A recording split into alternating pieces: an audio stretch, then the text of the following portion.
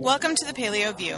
I'm Stacey Toth, best-selling author and co-creator of PaleoParents.com, where we focus on real-life solutions for families seeking health. I'm Dr. Sarah Ballantyne, New York Times best-selling author and creator of thepaleomom.com. I'm passionate about improving scientific literacy around public health topics. I like hashtags and bone broth. And I'm just a super nerd.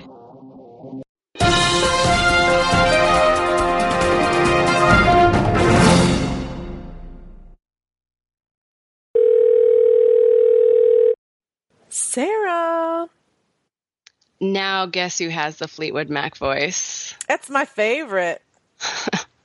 I've skipped like the last 4 or 5 like illnesses that have like infectious diseases that have gone through my house. And I guess I was at that like overconfident, like, look at me and my strong immune system and not getting all the things that my kids are bringing home from school. And then, I could feel the battle being lost with this one. It's just like a head and chest cold, but I've been calling it my man flu because I really became super whiny with this one. I'm sorry to all our male listeners. That's probably horribly offensive to you, but all our female listeners are like, totally get it. But I guess it's been a while since I've been sick, which I should feel really appreciative of, especially right now. But I forgot how miserable it is. And it's not even like a bad thing. It's just like a head and chest cold. It's just, I'm coughing and dripping, and it's, it's really in the grand scheme of things. It could be Ebola. It's not Ebola. But I've been crazy whiny. But I am going to hold that in and not share whiny Sarah with our listeners this week. I think my family has been a really good sounding board for that. They've said they're not a fan, and I should just hold all that in. I'm also in favor of positivity and not whining. Not whining. I know. Normally I think it's sort of a stereotypical, not just moms, but like the multitasking person who balances a lot of things. And I'm used to sort of like, oh, well, I'm sick. Keep going. And this time I'm like, oh, I don't want to do anything. I just want to go back to bed. So I've been looking after myself, but yeah. Speaking of moms, mm-hmm. For those ladies who might listen with your littles on the regular, today's show will be about women's health and wink, wink, nudge, nudge. Know what we mean. So make good choices. There won't be anything, inappropriate. We still have it won't be an explicit podcast, but we are going to tackle subject matter that you may not want your kids listening to from wherever they're playing in the background or in the backseat of the car or wherever. So just depending on the age of your kids, you may actually want to share this with them. That's bring them up to into you. the kitchen, but we want to be really upfront because we know a lot of you do sort of listen while you're cooking or commuting, and you do have your kiddos around. This one might not be family friendly, depending on all of your family things. All right, I think this is good enough disclaimer. Do you want to jump right in? This has been a question that actually we've had in our queue for quite a while and have been meaning to get to. But there's actually a lot of nuances, and I had to spend quite a lot of time researching, looking up various. I gave up on Google real fast. Let's just say I went straight to PubMed to get answers because the type of search terms I was looking for was not general search engine friendly for finding the scientific information that you want. And I had to go straight to the scientific journals, but I can jump in. Yeah, I'm actually really interested to hear this to be able to advise women on the subject because it's not something I personally have to deal with because I came up with another solution. So we can talk about that. But I do know it's a very, very common topic question, and I actually will soften the introduction of it a little bit. I was watching this show on Hulu called The Mick, and it's not family friendly or appropriate at all. And it's about this aunt who ends up, for various reasons, taking over the care of her nieces and nephews who have been raised very privileged by her sister, who evidently stole all the money, which is why she's taking care of them.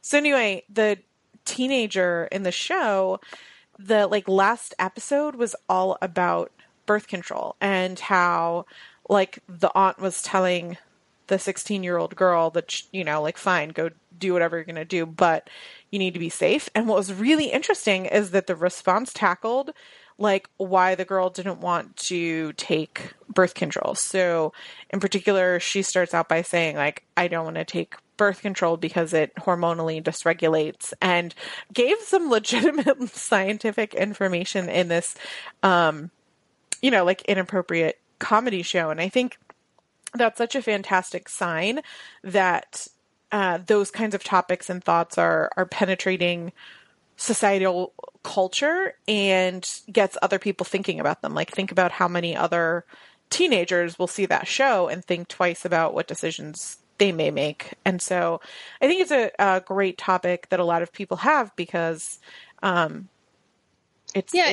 is a battle of what's the lesser of two evils almost. It is definitely, a decision that needs to be weighed carefully. And I think, certainly when I was a teenager, the decision, and a young adult, the decision was, it was pretty much purely about mitigating pregnancy risk. Now that we understand so much more about birth control, the conversation, and there's a lot more reliable methods available as well. Because I'm so old right there. So very old. Back in the olden days, there was so many fewer options. I actually wrote a post today that said back in the day, and I was like, oh my gosh, I just said that. Yeah, it happens. It happens without, I'm going to start waving a cane before I even need a cane. I'm pretty sure that's going to happen. No, but I think that now that we have a better understanding of some of the sort of pros and cons, it becomes a more nuanced and complex decision for people. But why don't we read, I think it's either Kyla or Kayla. What do you think? Kayla? Kyla? How would you say that name? Kayla. Kayla? All right. We're going to go with Kayla. And if it's Kyla, I apologize. Well, if it's Kayla, I should apologize. But I'm going with Kyla. Kayla. I'm going with Kayla. I don't know what you're going with. No, it's definitely Kayla. I said it backwards. We're sorry. Kay, we're real sorry. Let's call her KK for short.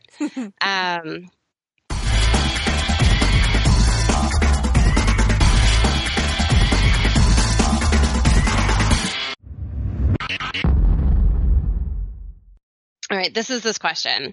Hi, ladies. First off, let me tell you that you are both amazing. I am not exaggerating when I say the PaleoView saved my life by introducing me to AIP. Thank you, thank you, thank you for all the incredibly important work you do. And as we've said before, starting off any question like this is pretty much a guarantee that even if it stays in our queue for a while, we will get to it. All right. With that said, I'd like to warn Stacy. This question acknowledges the existence of the horizontal hula. I love that our audience knows me so well. They're like, we're going to talk about bodily function, Stacy. You've been warned. And I like that they're tiptoeing around you. It's great. Like I'm 12. Oh, that's one of the reasons why I love this question. I am wondering if you can shed some light on IUDs for those of us with autoimmune disease. Here's the backstory. I went on the pill for purely birth control reasons when I was 18. My skin has always been great, and I am the woman in my family who does not have endometriosis. Woohoo. Nothing but my bra size was impacted by the pill, but I went off of it after my dual celiac and Hashimoto's diagnosis as part of my huge diet and lifestyle overhaul. While condoms were fine during the awful years surrounding my diagnoses, nothing like bone-on-bone hip pain, fatigue, and giant bloated stomach to get you in the mood, right? We were still stressed about an unplanned pregnancy every month because my period took about 9 months to come back after the pill. Thanks for the ironic timing, lady parts. Flash forward to now.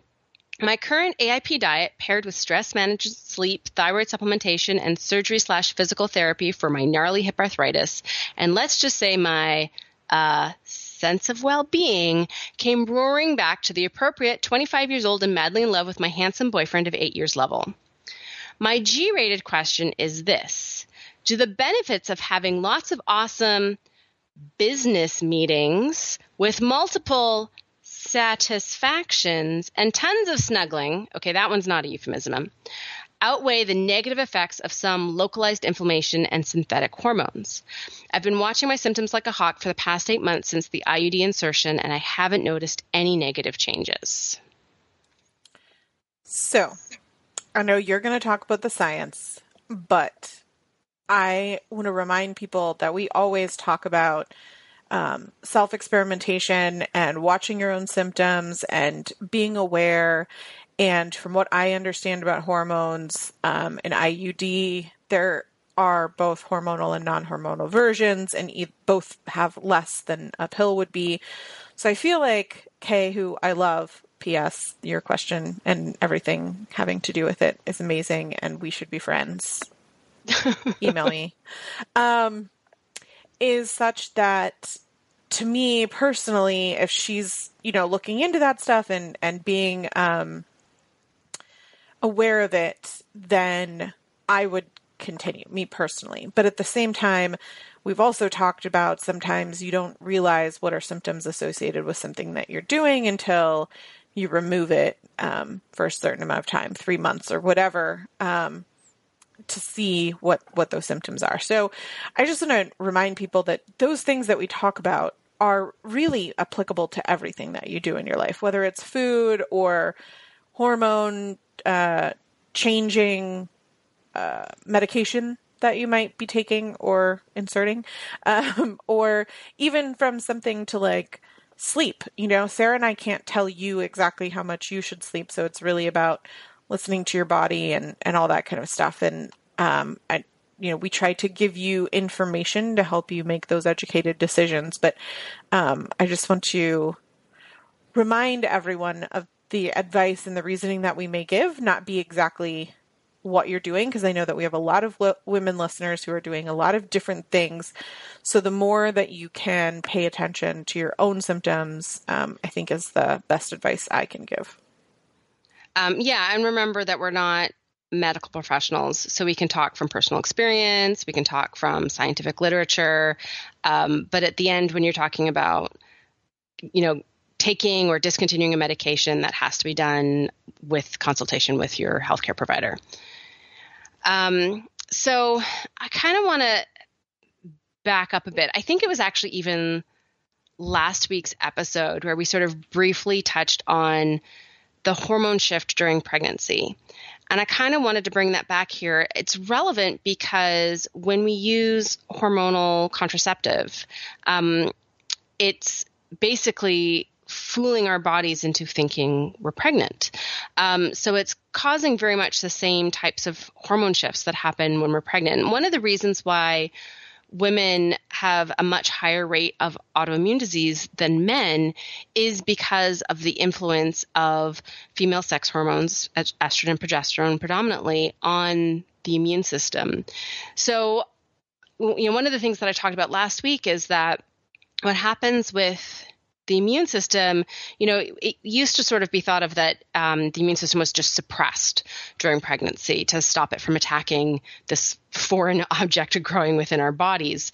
And that's not really the case. It's actually a shift. And really, it's a shift from it's a shift towards more antibody formation and less inflammation. So what happens is if people who are familiar with Th1 and Th2 subsets of the adaptive immune system, Th1 is suppressed and Th2 is driven. And there's some other cell types that are suppressed, like natural killer cells. And generally, the cells that are responsible for antibody formation are increased. And that's so that the body doesn't attack the fetus, and so that we can pass on our immunity to the baby. And so this shift starts at conception, and it gets basically like gradually more and more extreme throughout the 9 months of pregnancy. And it's because of this shift from Th1 to, Th1 being suppressed and Th2 being increased that some people have their autoimmune diseases flare. So Th2 dominant autoimmune diseases tend to flare. And some people who have their autoimmune diseases go into remission. So Th1 dominant autoimmune diseases tend to go in remission. Now, the whole Th1 versus Th2 dominance thing is a dramatic oversimplification of what's actually happening. There's multiple helper T cell types that are also involved. But the Th1 is generally they coordinate attacking cells, and Th2 coordinates the cells that form antibodies. And typically in autoimmune disease, one or the other is overactive. With different autoimmune diseases, there's often, one tends to be the culprit, but it can be both. It can be switched back and forth. And we know that, for example, some types of infections can cause our immune systems to quickly switch from Th1 to Th2 dominant. So H. pylori, for example, can control that. So it's when you see these Th1 versus Th2 balancing protocols, those have been very, very well debunked as being they reflect a too simple understanding of the complexities of the immune system. Regulating the immune system really comes from supporting the activity of the regulatory T cells. So that's Th3 cells, Treg cells, and letting them basically get everybody under control, rather than what's often done in these protocols is you stimulate, right? If you're Th1 dominant, you take botanicals that stimulate Th2 because that will suppress Th1. And we actually know it doesn't really work out quite that way. So when we take oral contraceptives, we're basically creating a similar hormonal environment in our bodies, which means we can drive a very similar change in how our immune systems are functioning. And it's very complex, and it depends on if it's an estrogen only, progesterone only, estrogen progesterone mix, and that will change exactly the details of what's happening with the immune system, but it is going to affect the immune system. And, we know that changes in hormones are one of the times that some autoimmune diseases tend to develop. So there's these certain autoimmune diseases that will see patterns that they come on in puberty, pregnancy, and menopause. And we can add, onset of oral contraception use to that as its own separate category now. There haven't been any big sweeping scientific studies to look at the use of oral contraceptives in autoimmune disease risk or flares. But there have been a few, specifically in lupus, multiple sclerosis, and rheumatoid arthritis. And they've basically shown that using hormonal birth control increases risk in at least people who were more like, who already have, genetic risk factors. So it makes those people somewhere between 1.5 and 2.5 times more likely to develop an autoimmune disease. And actually, the same goes for IUDs. So the only study that I know of that looked at IUD use and risk looked at rheumatoid arthritis. And in this study, they actually showed no really significant difference or maybe even a slight benefit in terms of risk by using oral contraception, but a pretty big increase in risk using IUDs. So IUDs are not, they don't get us off the hook in terms of how manipulating our fertility and estrous cycles, how that links in with the immune system. So that's, I think, just a really, really important thing for people with autoimmune disease or a family history of autoimmune disease to have on their radar is that, birth control does cause a change in the immune system. And it's one that our bodies are programmed to have this change for 9 months, and then it's just kind of a slow recovery back to a normal immune system as we go through, birth and then weaning. But it's not, our bodies really aren't meant to have this as like a permanent shift for years. Now, that being said, one of Kay's questions was, well, what about the risk benefit, analysis? What about the benefits of business meetings with multiple satisfactions, which is really my favorite euphemism ever. So I can speak for Matt and say that he's a big fan as well. He's not even here, but I'm speaking for him. He's going to start putting business meetings into your calendar. Stop it. He is now, because he heard that. So it's about to happen. So, that was something that I really had to dive into the literature. Google didn't help me out very much with this, because I really wanted to understand what's the magnitude of the benefit of awesome business meetings and multiple satisfactions. And one of the things that I was trying to figure out was, has anybody really looked at the effect of satisfactions in particular on the immune system? And like, how can we tease this out? So business meetings, that does cause the release of a few different hormones, oxytocin being one, which is, appropriately called the love hormone. And we know that has beneficial regulatory effects on the immune system. And another one is prolactin. So one of the things that really surprised me as I was researching this was I was thinking endorphins, right? You have multiple satisfactions that releases lots of endorphins, and we know that endorphins have a positive regulatory effect on the immune system. But it turns out that satisfactions, I'm running with this euphemism, it's great, don't actually cause the release of endorphins, which totally shocked me. But yay science for fixing some preconceived notions in my brain. I'm assuming the act which satisfies releases endorphins. So the act, the business meetings, the desire to engage in a business meeting is really driven by dopamine. And what's interesting is that presumably there is, because there's endorphin release just in like human contact, right? So presumably there's some endorphin release, there's some oxytocin release, there's some adrenaline release, and then satisfaction causes the release of prolactin. And prolactin is an interesting hormone. It's the main driver behind lactation. But it has a variety of other roles, including some roles in metabolism and some roles in the immune system, and they're very complex. It's released by the pituitary gland, and it's just how important its regulation is sort of just beginning to be understood.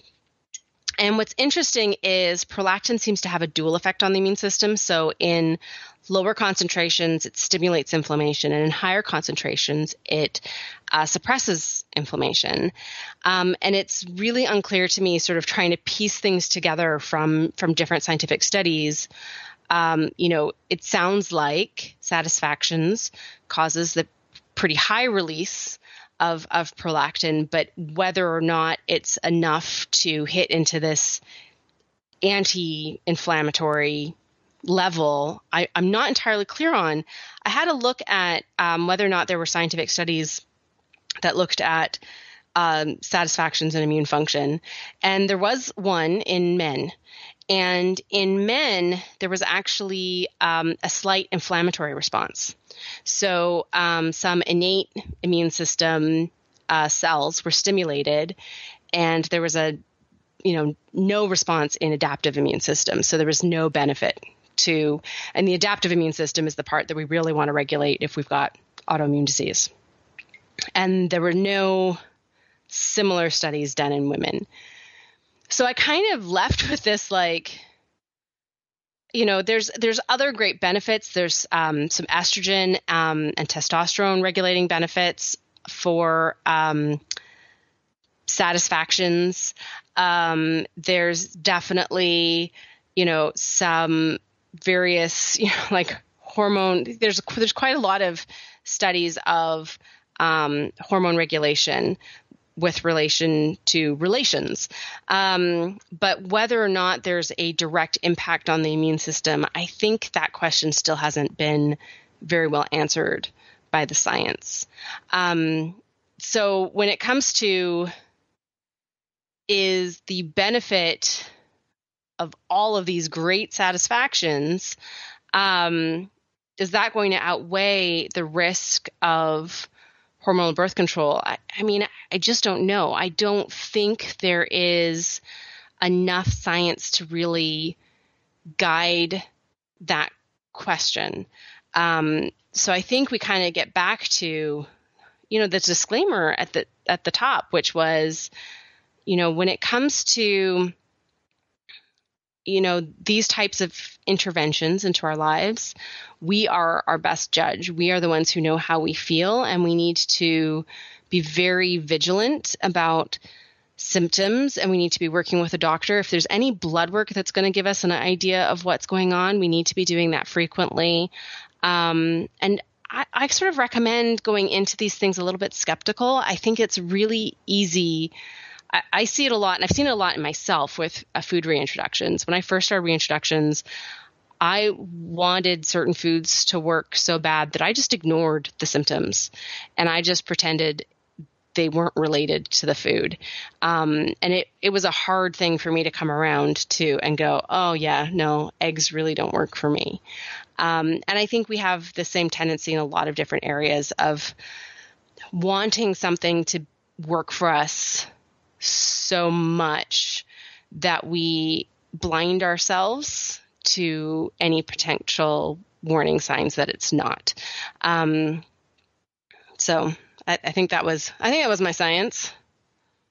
Yeah, I think that's great. So, I'll ask the question, which I don't think we tackled, which is, if someone's looking for a birth control option that doesn't dysregulate hormones, I was under the impression in the research that I'd done from people who asked me the questions that there is an option for a non-hormonal IUD, and that might allow, these business meetings with multiple satisfactions, similarly, without needing to go a different route. Is that so fair? Accurate? No? Yeah. So one of the things that was really interesting to me is this study in rheumatoid arthritis patients didn't actually differentiate between non-hormonal and hormonal IUDs.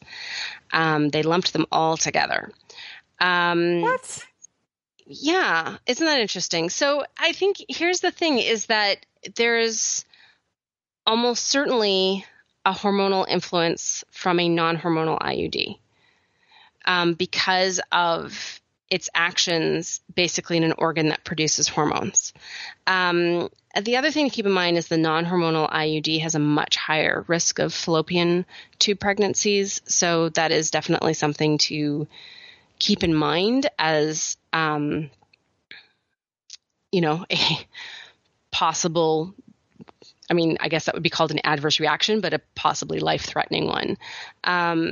So, I don't know that I have a good answer to that from the science, because this one study just kind of lumped them all together and they didn't differentiate. And they might have only had, right, 2 non-hormonal and 36, hormonal ones. So they might have just we'll just throw them all together, and they didn't have enough data to necessarily separate them and be able to have powerful enough statistics to say anything. So at this point, I just haven't seen a study that actually looks at that. So there's really no science to draw on to make any kind of statement, which I know is really frustrating. But I definitely think it's an option to discuss with a healthcare provider.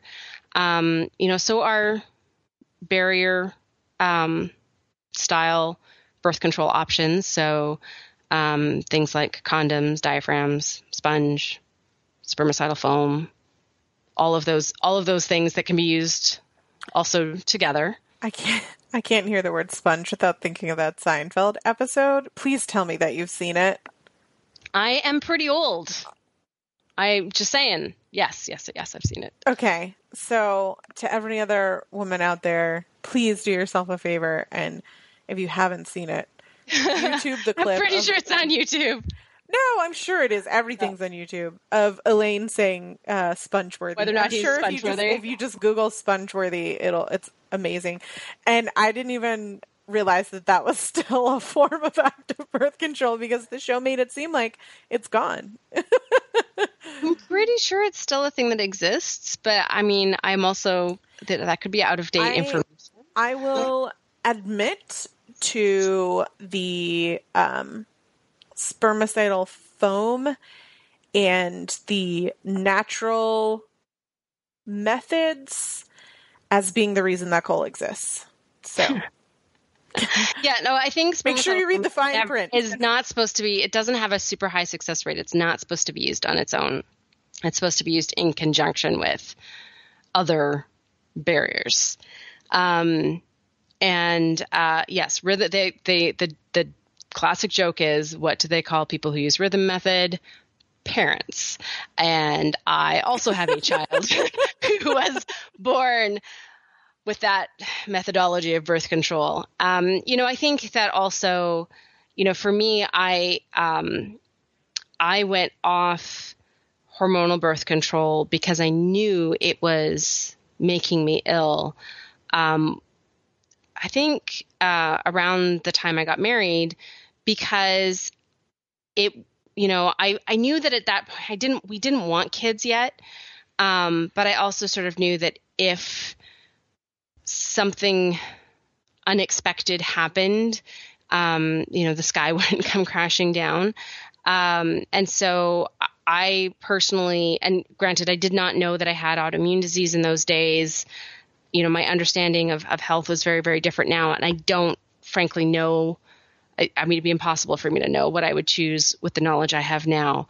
Maybe I would have chosen differently, but, I did sort of make incremental changes towards less and less reliable methods of birth control, as I had been married a few years and had my first kid. It was actually my second one who was unexpected.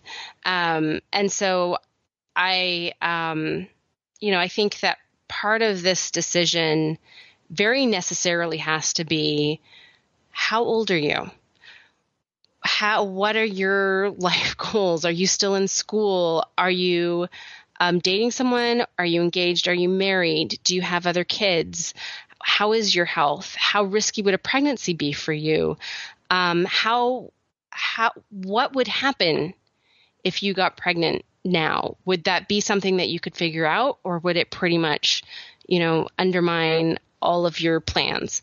I think that those are the types of questions that go into this decision. It becomes a lot more complicated than, what will this birth control method versus this birth control method do to my hormones? I mean, I definitely think that we're pretty cavalier when it comes to manipulating female hormones these days.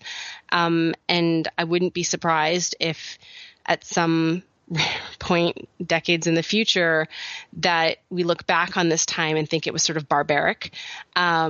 But then, of course, I'm sort of counting on there being some amazing technological advances for being able to do family planning without,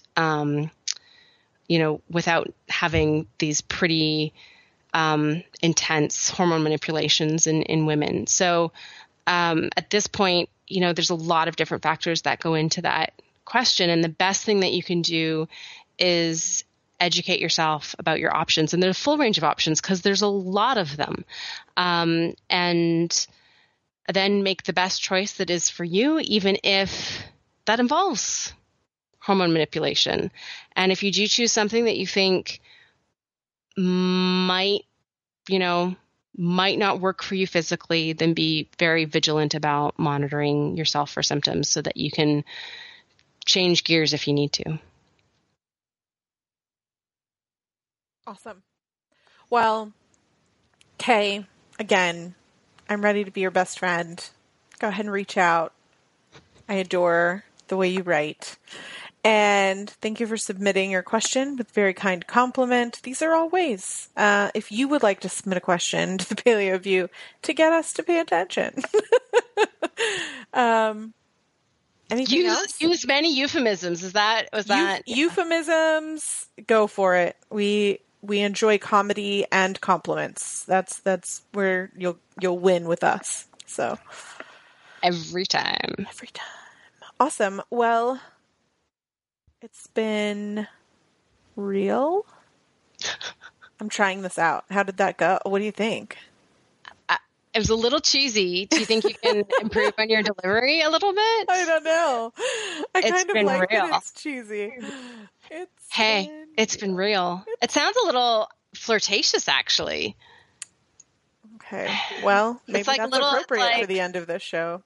It's like a little like what you would say to some guy you'd been hanging out with in a bar all evening. It's been real. Okay. Well, and then you would use like the words like connection and I don't know. Ladies and the two gentlemen that stuck with us through the end, thank you for listening. We will be back. Don't forget to refer your friends, keep up the reviews, be in touch. We love hearing from you on social media. Sarah's trying to convince me that doing this via Facebook Live sometimes might be a good idea. Let us know about what works for you, how you like to listen to the podcast. Whether or not you would like to do some live Q&As with us recording via Facebook Live, now that Facebook Live has its interview style where you can have two different people participating in the same Facebook Live. It's just, I feel like you're moving into the 23rd century and I'm still back waving my cane. Wait.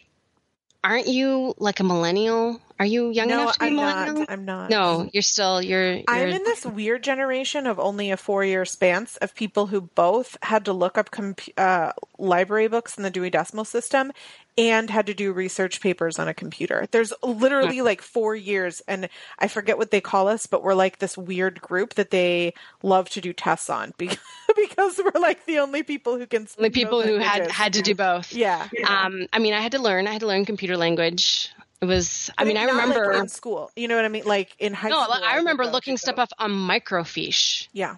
In university. So that's what I'm saying is I did microfiche in high school, but I also, by the time I was a senior or whatever, was doing research papers with AOL keywords. So it's like they literally. So there's a whole pile of our listeners who were like, Micro what? Oh, AOL keywords. I get it. Right? Like, and they were like, I'm not following you. What are you talking about? It's like old school stuff. We're not that old. We're not that old. TVs back then? Were they in black and white? Wait, did your dinosaur drive you to school? Oh my gosh. My kids totally talk to me that way all the time. Did I tell you? So this happened a little while ago, but my youngest daughter, I was taking her to the school dance, and it was an 80s theme. And I said, did you know that I was alive for the entire 1980s? And she just looked at me like they'd been learning about the 1980s, and they'd been learning all these dances. And she just looked at me like, wow. And then she goes, dinosaur. Mom, I was learning about something in school about in the olden days where instead of paper, they had stone, and they had to like chisel letters to stone. Did you have to do that in school when you were a kid? Oh my gosh. And I like completely deadpan. Oh no, I was really lucky paper was invented by the time I went to school. And she was like, oh, okay. But she literally asked me, since I was so old to have been alive for the entire 1980s, clearly that meant that I, went to school with stone tablets. Clearly. Ugh. I was like, okay, this is just about the most amazing thing that ever came out of this kid's brain. Well, there you have it, folks. Yes. I've got nothing to trump that. Oldness established. It's fine. Yes, we'll be back next week. I'm going to go finish my cup of herbal tea and try and sleep this cold away so that I sound all sunshine and roses next week. Okay. I'll be ready for that enthusiasm. Oh, yeah. That's going to be great. Well, thanks everyone for listening, and we'll be back next week. Thank you for listening to The Paleo View. If you enjoyed the show, please take a moment to rate us on iTunes. You can also support us by shopping for our favorite paleo products on the sidebars of our individual websites or by donating through PayPal. Do. Yes, do. He can't use your silly songs when you curse in them. But he can use you saying that. Yeah, so if you wanted to book her, 8 o'clock on either like the 12th or the 13th would be best for me. Because the 14th is Valentine's, so we're not going to want to do that. No, there's going to be other business meetings happening.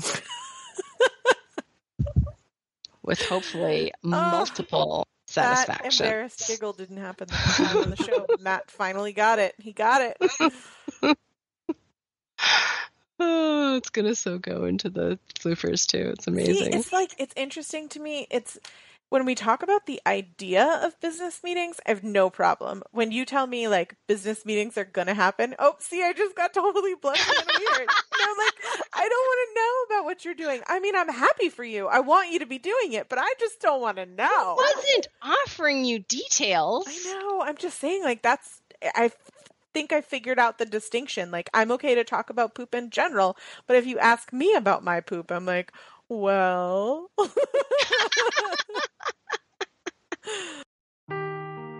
Seeking the truth never gets old. Introducing June's Journey, the free-to-play mobile game that will immerse you in a thrilling murder mystery.